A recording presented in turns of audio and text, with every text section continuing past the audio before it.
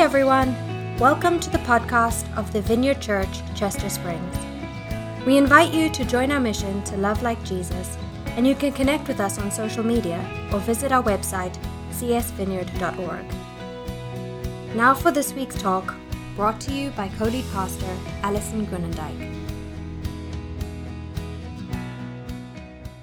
Glory to God in the highest heaven and on earth, peace to those on whom his favor rests. It's so interesting here in the second week of Advent that we have Carol lovingly reminding us that when the host of heaven showed up, that was terrifying to these people. I think we forget that.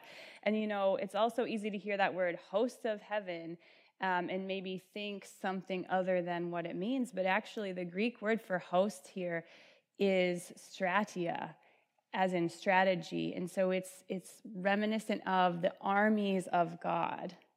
And I know that most of us probably don't think when an army shows up that it's going to be a party, right? We're thinking, no, they're in town to get business done, fight a war, take care of the enemies. And here in this passage, we're reminded, no, when the armies of God show up, when the heavenly hosts arrive, they are proclaiming peace on earth. They're showing us the world behind the world that we can see.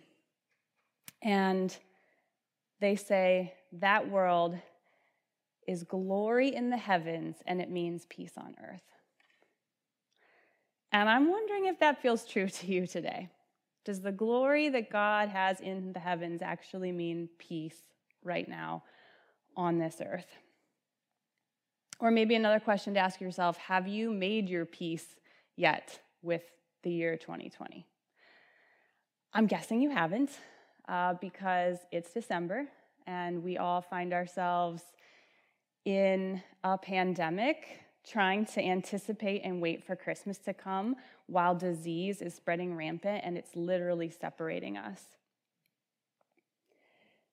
The coronavirus has given us much to grieve, and I know that you're sitting here thinking probably, why are you talking about grief? And yes, this is not going to be your typical Christmas sermon, so to speak, but you know what? This year has not been a typical year either, so just hang with me. I think it's going to be a significant morning together.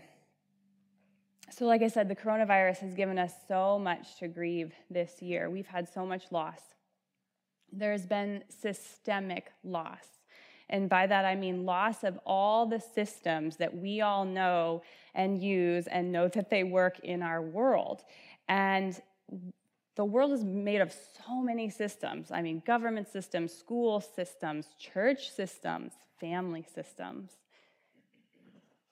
Getting a cue here. Can you hear me? Great. And I hope you know that church is a family. And I know that my family system has been really shaken. I know that you guys have had to rethink everything. All the ways of doing and being that you were used to has been interrupted and changed through this coronavirus. And so even here at the Vineyard, you notice we've had to rethink every single way of staying connected, of staying engaged, of being together, of praying, of caring for people, of hearing from God, of having the Holy Spirit come in and be with us. All of those things had to be rethought. And you know, people have experienced loss of role. I just want to say, like, to you who are students, oh my goodness, what does it mean to be a student right now? That's a really hard question. What does it mean to be a teacher this year? For me, what does it look like to pastor in a pandemic? And on top of that, we've got the loss of function. So just even those routines that I use to stay healthy, my exercise, the ways that I've tried to eat better have changed and gone out the window to some degree. And you know what? If you've managed to escape all of that loss, let me tell you about some more. There is this sense of almost a psychomatic kind of loss, an existential loss, the loss of our hopes, our dreams, and our plans.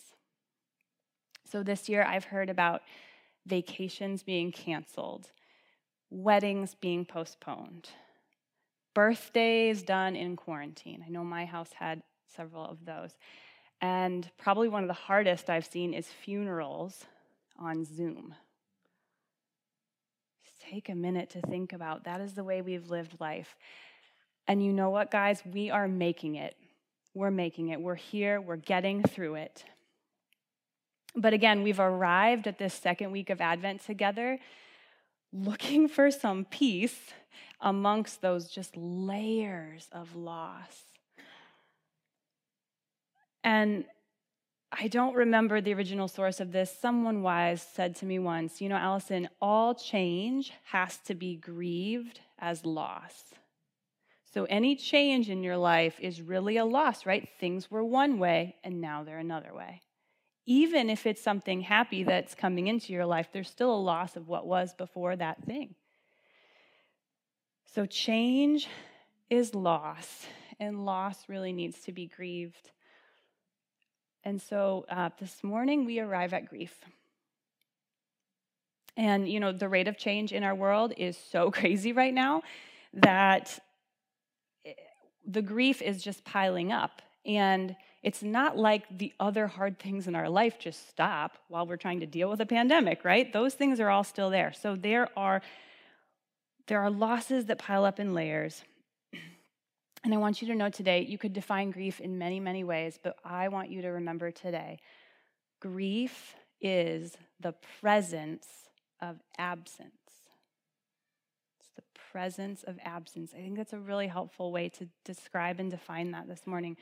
So I want you to just think for a minute, what is gone from my life now that I had 6 months ago?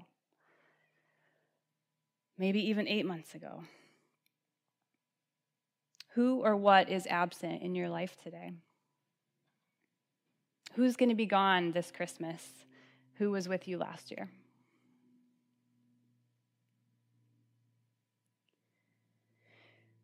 All right, so against my better judgment, I'm bringing back the eggnog analogy.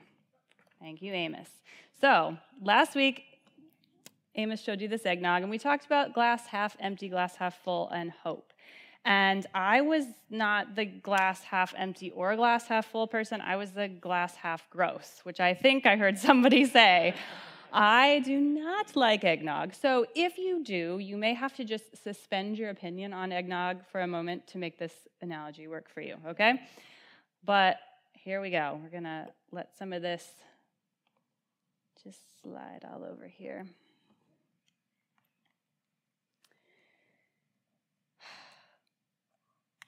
Eggnog to me represents a sort of suffering. I would not want to drink this, so I'm just going to swirl it around and give it a good shake here. Okay, but in all seriousness, this is a little bit what grief and pain can look like and feel like in our life.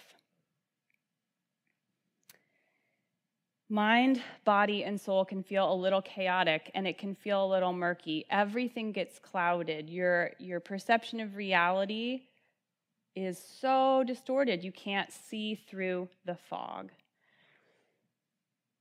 And so I want today for us to just think about how grief shows up. And, your reaction to a specific struggle is super different than maybe even your closest friend. That's the challenging thing with grief. We all express it differently. Grief has so many different faces. And I just want to mention a couple today that I see a lot in this coronavirus 2020 season. I see grief looking like anger. Statements like, I'm so mad, it's not supposed to be this way. And I know this is actually probably where my default is. That's where I go in my grief. And it takes me a while to realize, no, I'm actually sad because what I feel on the surface is really angry. And the thing about anger is that I've noticed it does not move me toward connection with people. It actually moves me away when I'm angry because anger is looking for someone to blame. And it gives me this false sense of control and strength But again, it's not actually helping me stay with you. It's making me feel sometimes you're the problem, right? And also, grief looks like cynicism. Just that sense of, well, nothing's going to get better anyway. This is all just worthless. What's the point?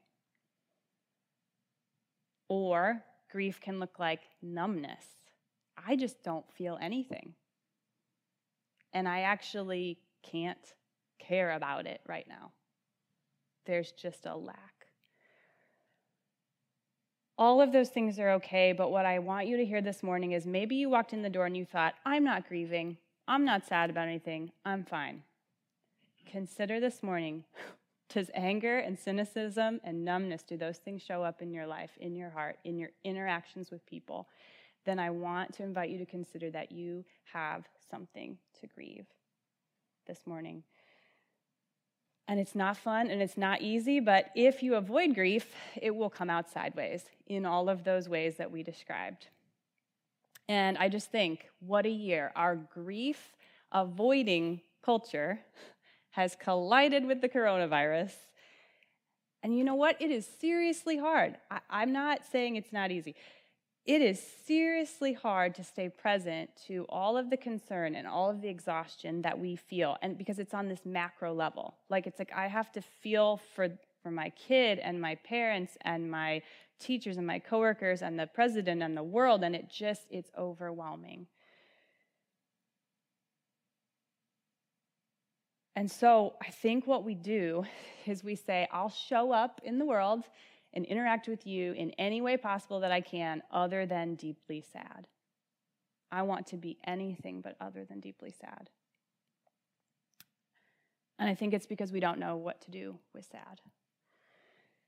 So I imagine that some of these emotions that are rising up in you as you're hearing me say these things were also what the people of Israel were feeling when they were in exile. And the scripture passages for the second week of Advent this year in the lectionary, which is just a biblical calendar of scripture readings, happens to be Isaiah 40 and 2 Peter 3. And so I'm just going to read you a few snippets from Isaiah 40. It's a really long passage, but they'll be up on the screen here, or you can follow along in your Bible. So the prophet Isaiah says, "Comfort, O comfort my people, says your God. Speak tenderly to Jerusalem. A voice cries out, in the wilderness, prepare the way of the Lord. Make straight in the desert a highway for our God. Every valley shall be lifted up, and every mountain and hill made low. The uneven ground shall become level, and the rough places a plain. All people are grass. Their constancy is like the flower of the field. The grass withers and the flower fades when the breath of the Lord blows upon it. Surely the people are grass. The grass withers, the flowers fade, but the word of our God will stand forever. See, the Lord God has come with might. He will feed his flock like a shepherd. He will gather the lambs in his arms and carry them in his bosom and gently lead the mother of sheep." So, the context here is exile. The people of Israel are in exile, and exile means separation. Separation from their home, separation from their church, and so for the people of Israel, that meant separation from their ability to even engage in Passover. But it's not only a physical separation from their land. They are in a place where they are separated from their families. Later in Isaiah 60, we get a glimpse of who was probably more likely to go into exile because we hear the return of sons and daughters. And I think that makes me think about how it was probably the young people that went away from their parents because they were more impressionable. The Babylonians could assimilate them into their culture more easily, but they were also way more able-bodied to do all of the manual labor that they were now being enslaved to do. And so when we read God saying, comfort, comfort my people, we have to remember these are families being separated. And I know that that resonates deeply with us this morning because we also are separated from our families.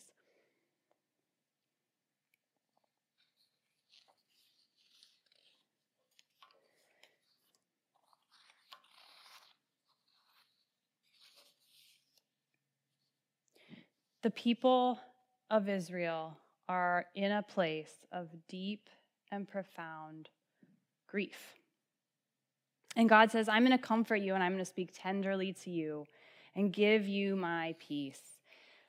And just as Jay and Carol read earlier, holy peace gives us the ability to have an inner calm when there is an absolute lack of outer calm in sight for us. And to me, the best definition of peace is like this sense of equilibrium, of homeostasis, of settledness. Like things are calm, they're level, all is right. And I just love in this verse the image of the mountains and the valleys being made level. It's this beautiful picture of God saying the rough places are being made smooth, and the curvy parts are being made straight, and the uneven spaces are being made level. And that is when God will come and bring his peace. That imagery is drawing us to this state of equilibrium, of calmness. It's like he's saying, guys, I'm going to make a way that there's actually a terrain that you can traverse that's way easier than the up and down that you're experiencing right now. And at the same time, God reminds us, your state is temporary. He goes on, he says, people are grass. Isn't that interesting when you read that? It's like, I really want to comfort you, so I'm going to tell you that you're like grass. That's not necessarily something I would love to hear if I was really hurting. But I think God's trying to say, remember, you're encoding what's happening right now as a permanent reality. And as people who follow Jesus, this is never our permanent reality. This is never our permanent home. There is always something better and bigger beyond. But it feels really permanent, right? Like the literal and figurative deaths that we've all experienced this year are so real. There's dreams that have not come true. There's love that we've given out that hasn't been returned back to us. There's the baby you never had. There's the marriages that don't make it. There's the friends that have left. And God says, I am a shepherd. I feed you. I gather you up. I hold you close to me. He cares about your struggles. He knows every hair on your head. He knows when the sparrow falls. Why? Because he's a God of concern. He's a God of pursuit even. And the crazy thing is that verse in Luke 2 that Jay and Carol read to us talk about the shepherds who are tending their flocks by night and waiting for God to arrive. But the crazy thing is they're not the shepherds. They're the ones God is coming to shepherd. They're the lost sheep. God is the seeker, not them. And he comes to bring peace on earth, and he says it's not just this destination someday, next year, 10 years from now, when you die. He says, nope, it's the path. It's not just the destination, it's the path of peace that I've come for you to walk. I'm making it flat because I declare peace on earth.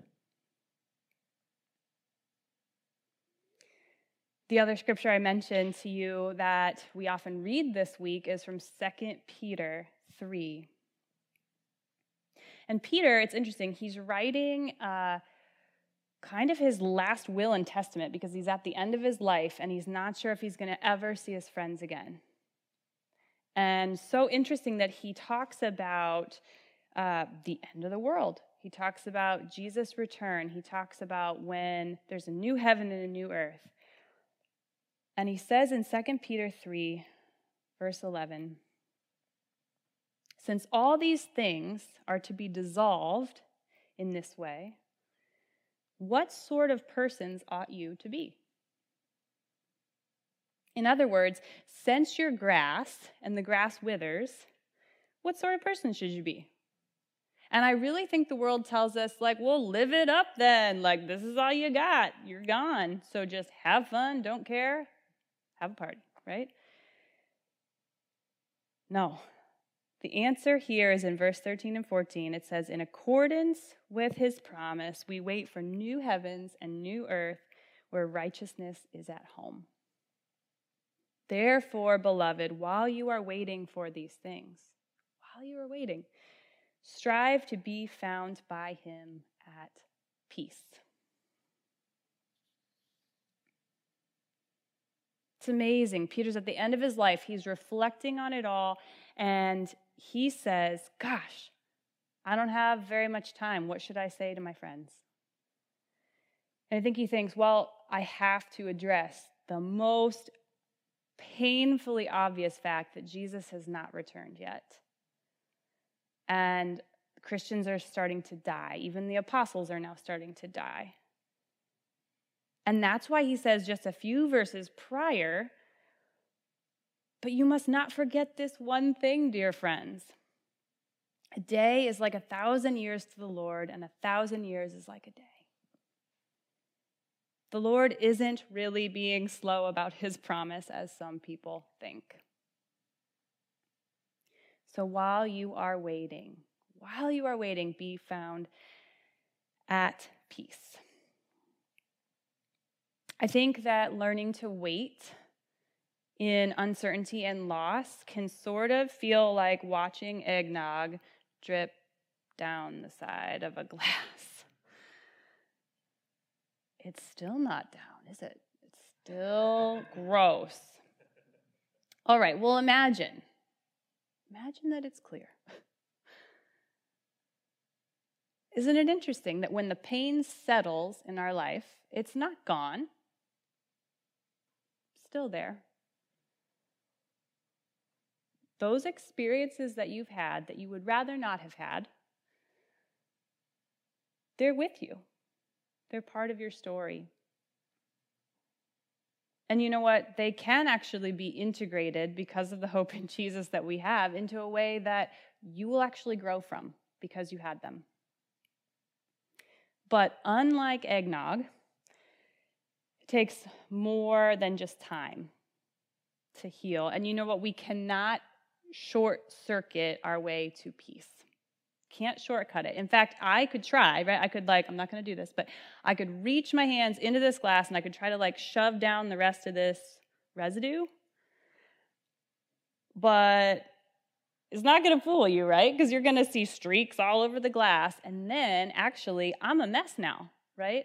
I'm a mess when I try to shove down my grief. And then everybody I touch gets a part of that goo.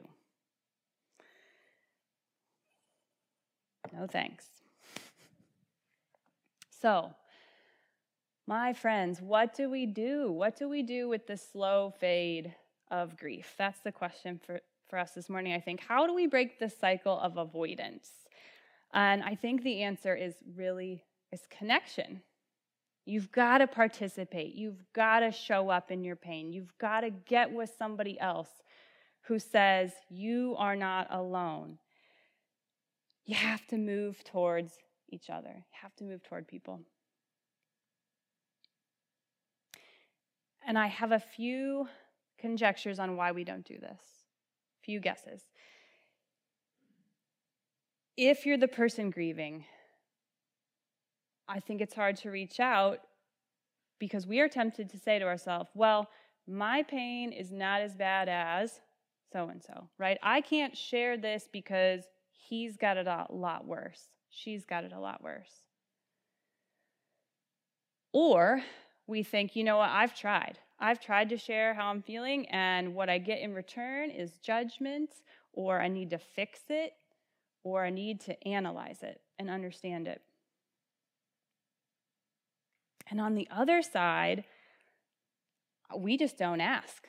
We don't ask. And I think this is why, beyond just feeling super awkward, right? We're all really out of practice as Americans, I think, in this. really out of practice asking, how are you today in your grief? Because I don't know that we know quite what to do with an honest answer. We're pretty used to hearing like, I'm fine, got it, doing all right, hanging in there. But if somebody actually told you, I'm not okay, we're not quite sure what to do with that. I heard, I think it was a psychiatrist, psychologist, someone who was writing on grief, and she had worked with a lot of people, and she was interviewing them, and by and large, everybody said, people don't ask me how I'm doing, I think, because they think it will remind them, or it'll remind me of my pain. It'll like some way make me relive the situation. Like, I don't want to bring it up because maybe you're not thinking about it today, and now I'm going to make you think about it again.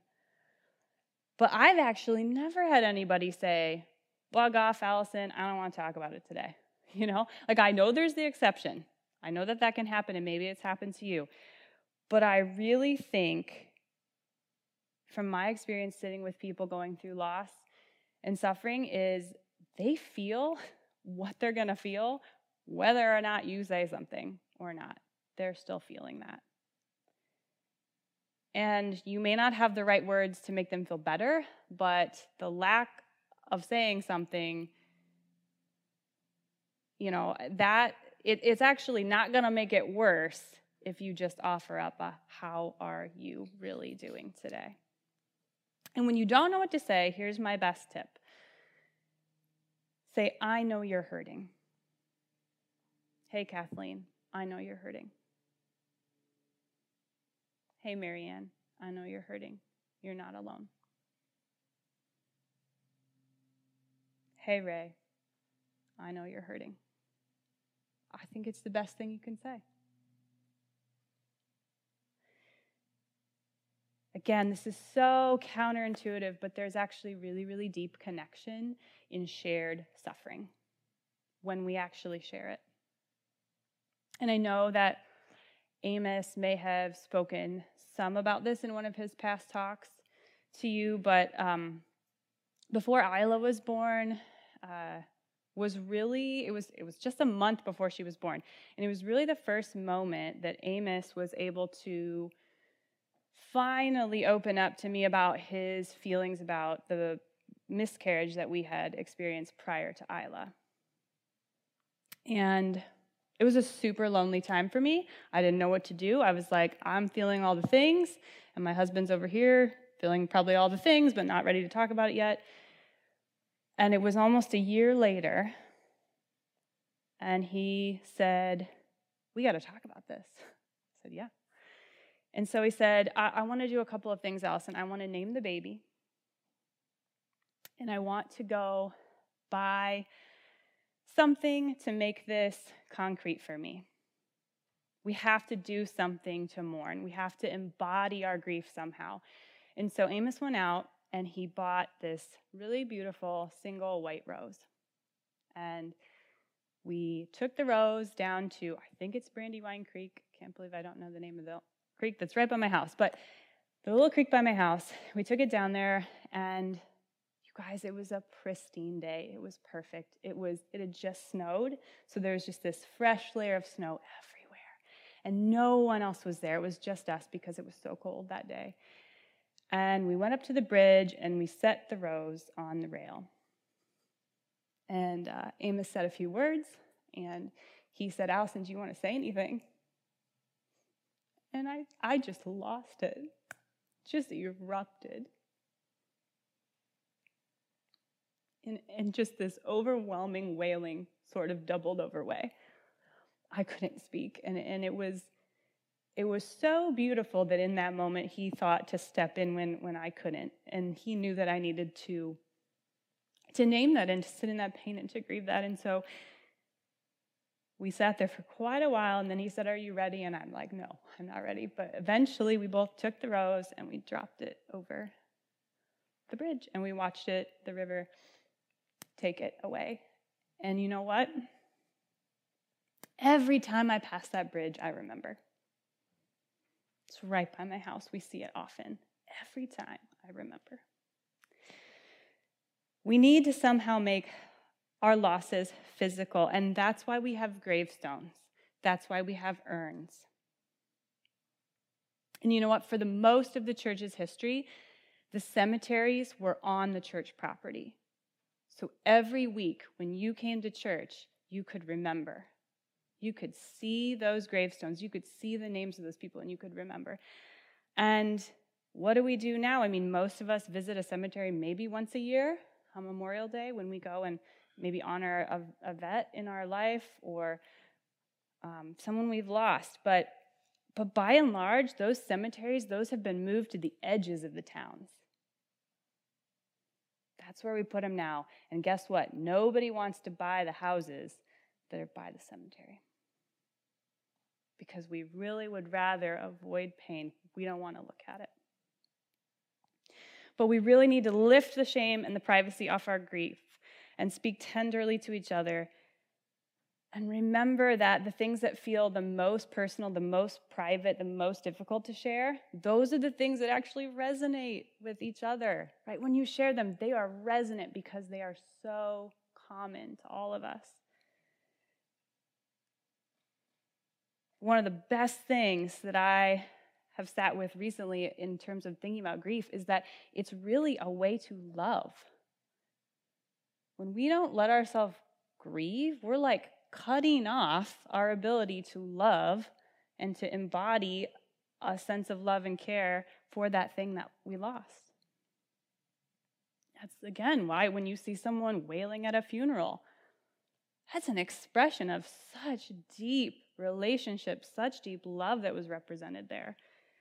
And I wonder if we can maybe move toward it and maybe not be so scared of it if we can remember that it's a way to love. The secret of a life that's content, that's full of peace, is not to expel all the bad emotion. That's a lot of positive psychology would tell you. Just don't think bad thoughts. Go with the positive. We're fine. Peace is not the absence of bad things. It's the presence of God with us. It's Emmanuel, God with us, a God that offers you peace so that you can live into these really, really hard facts of your life with some stability, on level ground, with some equilibrium. There's really no other way to do this. St. Augustine said, God alone is the place of peace that cannot be disturbed. And I think, just want to tell you this morning, the beautiful news about Christmas is that the peace of God cannot actually be eclipsed by anything, not even death. And Jesus shows us that. This Christmas, we get a God who says, you know what, I lost a son too. I lost a son too. And it wasn't by accident. It was a very intentional plan of mine to give him freely to you. Jesus died on the cross. His peace was drained out of his body so that we all could live with everlasting, never-ending peace in our hearts.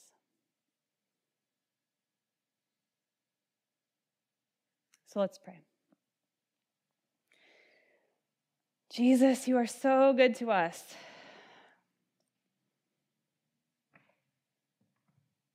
God, we thank you that your peace goes beyond our understanding. And God, that your peace shows up even in the most tragic of situations. When things are really unexpectedly ripped out of our lives, that you give us a way to guard and protect ourselves. And it's putting ourselves just directly in the center of your love and being held in your peace. Jesus, would you help us now to have courage to bring our losses and our grief before you this morning? Amen.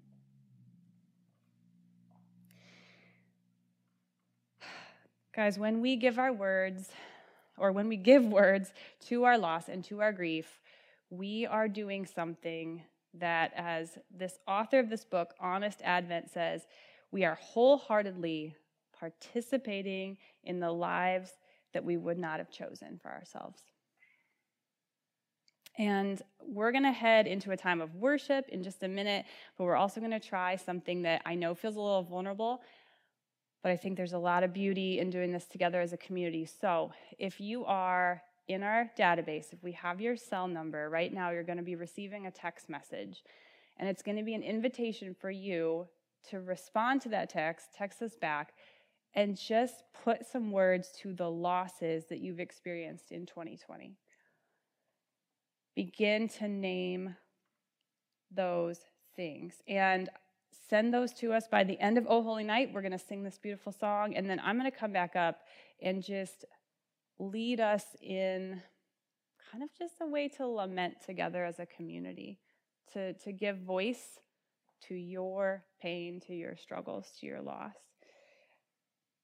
And, if you're not in our system, that's okay. Get a piece of paper, write it down. Or if your loss doesn't get named, here's what I want you to do.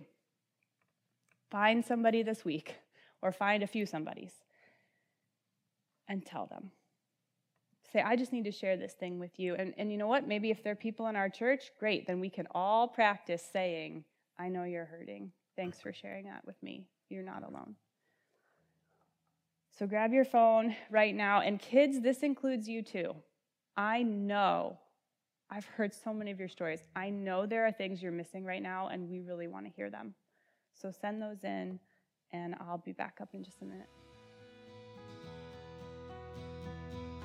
Thanks again for listening to the podcast of the Vineyard Church, Chester Springs.